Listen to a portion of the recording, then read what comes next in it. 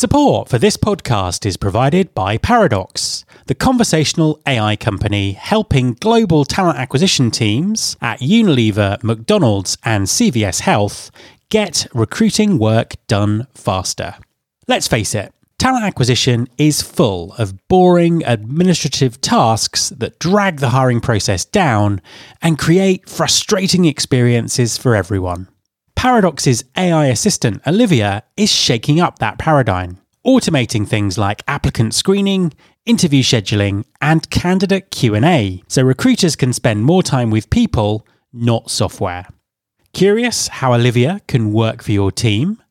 Then visit paradox.ai to learn more. There's been more of scientific discovery, more of technical advancement and material progress in your lifetime and mine than in all the ages of history. Hi there, this is Matt Alder. Welcome to the August Roundup episode of the Recruiting Future podcast. If you've not listened to Roundup before, it's a short review of the episodes that I've published in the last month to make sure that you don't miss out on the valuable insights my guests are sharing. So, after a very hectic summer of travelling, I'm back in the studio, and after a short podcasting break in July, I was delighted to have 8 very insightful guests during the month of August. Despite the highly publicised layoffs in the tech sector, macro trends are still driving a high demand for highly skilled tech professionals. This is particularly true in data science and AI, where hiring the right talent can have a significant business impact. In episode 450, I spoke to Kevin DeWalt, CEO of Prolego, a leading AI consultant for Fortune 500 companies. Prolego has recently published a report to help companies get better at hiring data science talent, and Kevin has some valuable advice to share on engaging with this audience of talent. His insights into the power of hiring manager biographies in job descriptions is something everyone needs to listen to. Diversity and inclusion strategies are often just more about moving existing talent between organisations rather than growing talent pools and giving more opportunities to more people. So, how should employers be thinking about diversity hiring, and what kind of organisation should they partner with to increase the spread of opportunity? My guest on episode 451 was Link Kroger, president of Night Moves. Night Moves is a limiting profit company helping to create the next generation of technology professionals by offering training with an intentional focus on Native American, rural and urban underserved communities. In a world where we focus so much on virtual communities, it was great to hear Link talk about building physical communities of talent. Assessment and selection continue to be an area of debate, investment and technological innovation. So, what's been happening in the space over the last 12 months? And more importantly, what's working? It was my great pleasure to welcome Netherlands-based consultant Bas van der Hatred back to the show for episode 452. Bas has been on the podcast a few times discussing new thinking and assessment, and runs an awards programme for innovation in assessment. His 2022 awards have just been judged, and he joined us to update us on what's working and discuss the different approaches the shortlisted organisations have taken. The pandemic has changed many aspects of talent acquisition, and perhaps none more so than onboarding. With many people spending less time in their employers' physical offices, how have TA and HR teams evolved their onboarding processes to forge a sense of belonging, develop relationships, and ultimately increase productivity and retention? In episode 453, I spoke to Sharon Tipton, Chief People Officer at LiveRamp. Over the last few years, LiveRamp have developed a strategic and very intentional approach to onboarding, shifting from a transactional approach to one that focuses on building relationships and providing an immediate sense of belonging. To say that the talent acquisition market in the tech sector is complex and fast changing at the moment would perhaps be a bit of an understatement.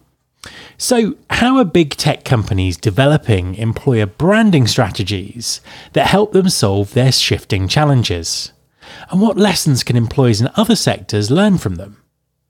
In episode 454, I spoke to Ashley Giroux, Senior Manager Employer Branding at HubSpot. I've always been a massive fan of HubSpot's sophisticated and innovative approach to talent acquisition and employer branding. Ashley is very open about their recruitment challenges and how a dynamic approach to employer branding is being used to address them. Reaching out to past applicants with new roles has always been a challenge in talent acquisition. Poor technology, tight timescales, and inflexible processes have often limited the effectiveness of talent rediscovery. However, AI is now starting to drive some change, and talent rediscovery is becoming an ever more effective strategy. Mike Watson, Head of Customer Advocacy at Eightfold, was my guest on episode 455. Before he joined Eightfold, Mike was a long-time head of talent acquisition, and in our conversation, he shared his unique insights into the benefits and practical results of AI-driven talent rediscovery. Work and jobs are changing, and the way companies select and hire people needs to keep up with this pace of change. We've always talked a lot about soft skills in talent acquisition, but what are they in the context of modern work? Why are they important, and how can they be assessed? My guest on episode 456 was Dr. Alan Redman, Head of Science and Technology at Clevery. Alan is an expert in the definition, assessment, and impact of soft skills, and we discussed how assessing for them can help solve some very difficult hiring challenges. Some of my favourite discussions on this show have been with employers driving diversity, equity and inclusion, not just because it's the right thing to do, but because they're using their DE&I strategies to solve specific business challenges. In episode 457, I spoke to Graham Briggs, Head of Apprenticeships and Employability Programmes at Greene King, the UK's largest pub retailer and brewer. The hospitality sector has had an extremely challenging few years. Greene King has been running some incredible programmes to reach diverse talent pools and deliver positive outcomes for their business and the communities they work with. There's some great advice here for TA leaders who are looking to develop similar strategies. So onwards into September and the start of the fall conference season. For those out there attending events, I hope we get to meet face to face, and I'm looking forward to hearing some new and interesting ideas as we move forward through these very disruptive times. Finally, I want to say a special thank you to the team at Paradox. Paradox are one of my main sponsors for 2022 and are sponsoring these roundup episodes. You can check all the great things they do by going to paradox.ai and make sure you tell them I sent you. If you haven't already, you can subscribe to this podcast in Apple Podcasts, on Spotify, or via your podcasting app of choice. You can search all the past episodes at recruitingfuture.com. On that site, you can also subscribe to the mailing list to get the inside track about everything that's coming up on the show. Thanks very much for listening. I'll be back next time, and I hope you'll join me.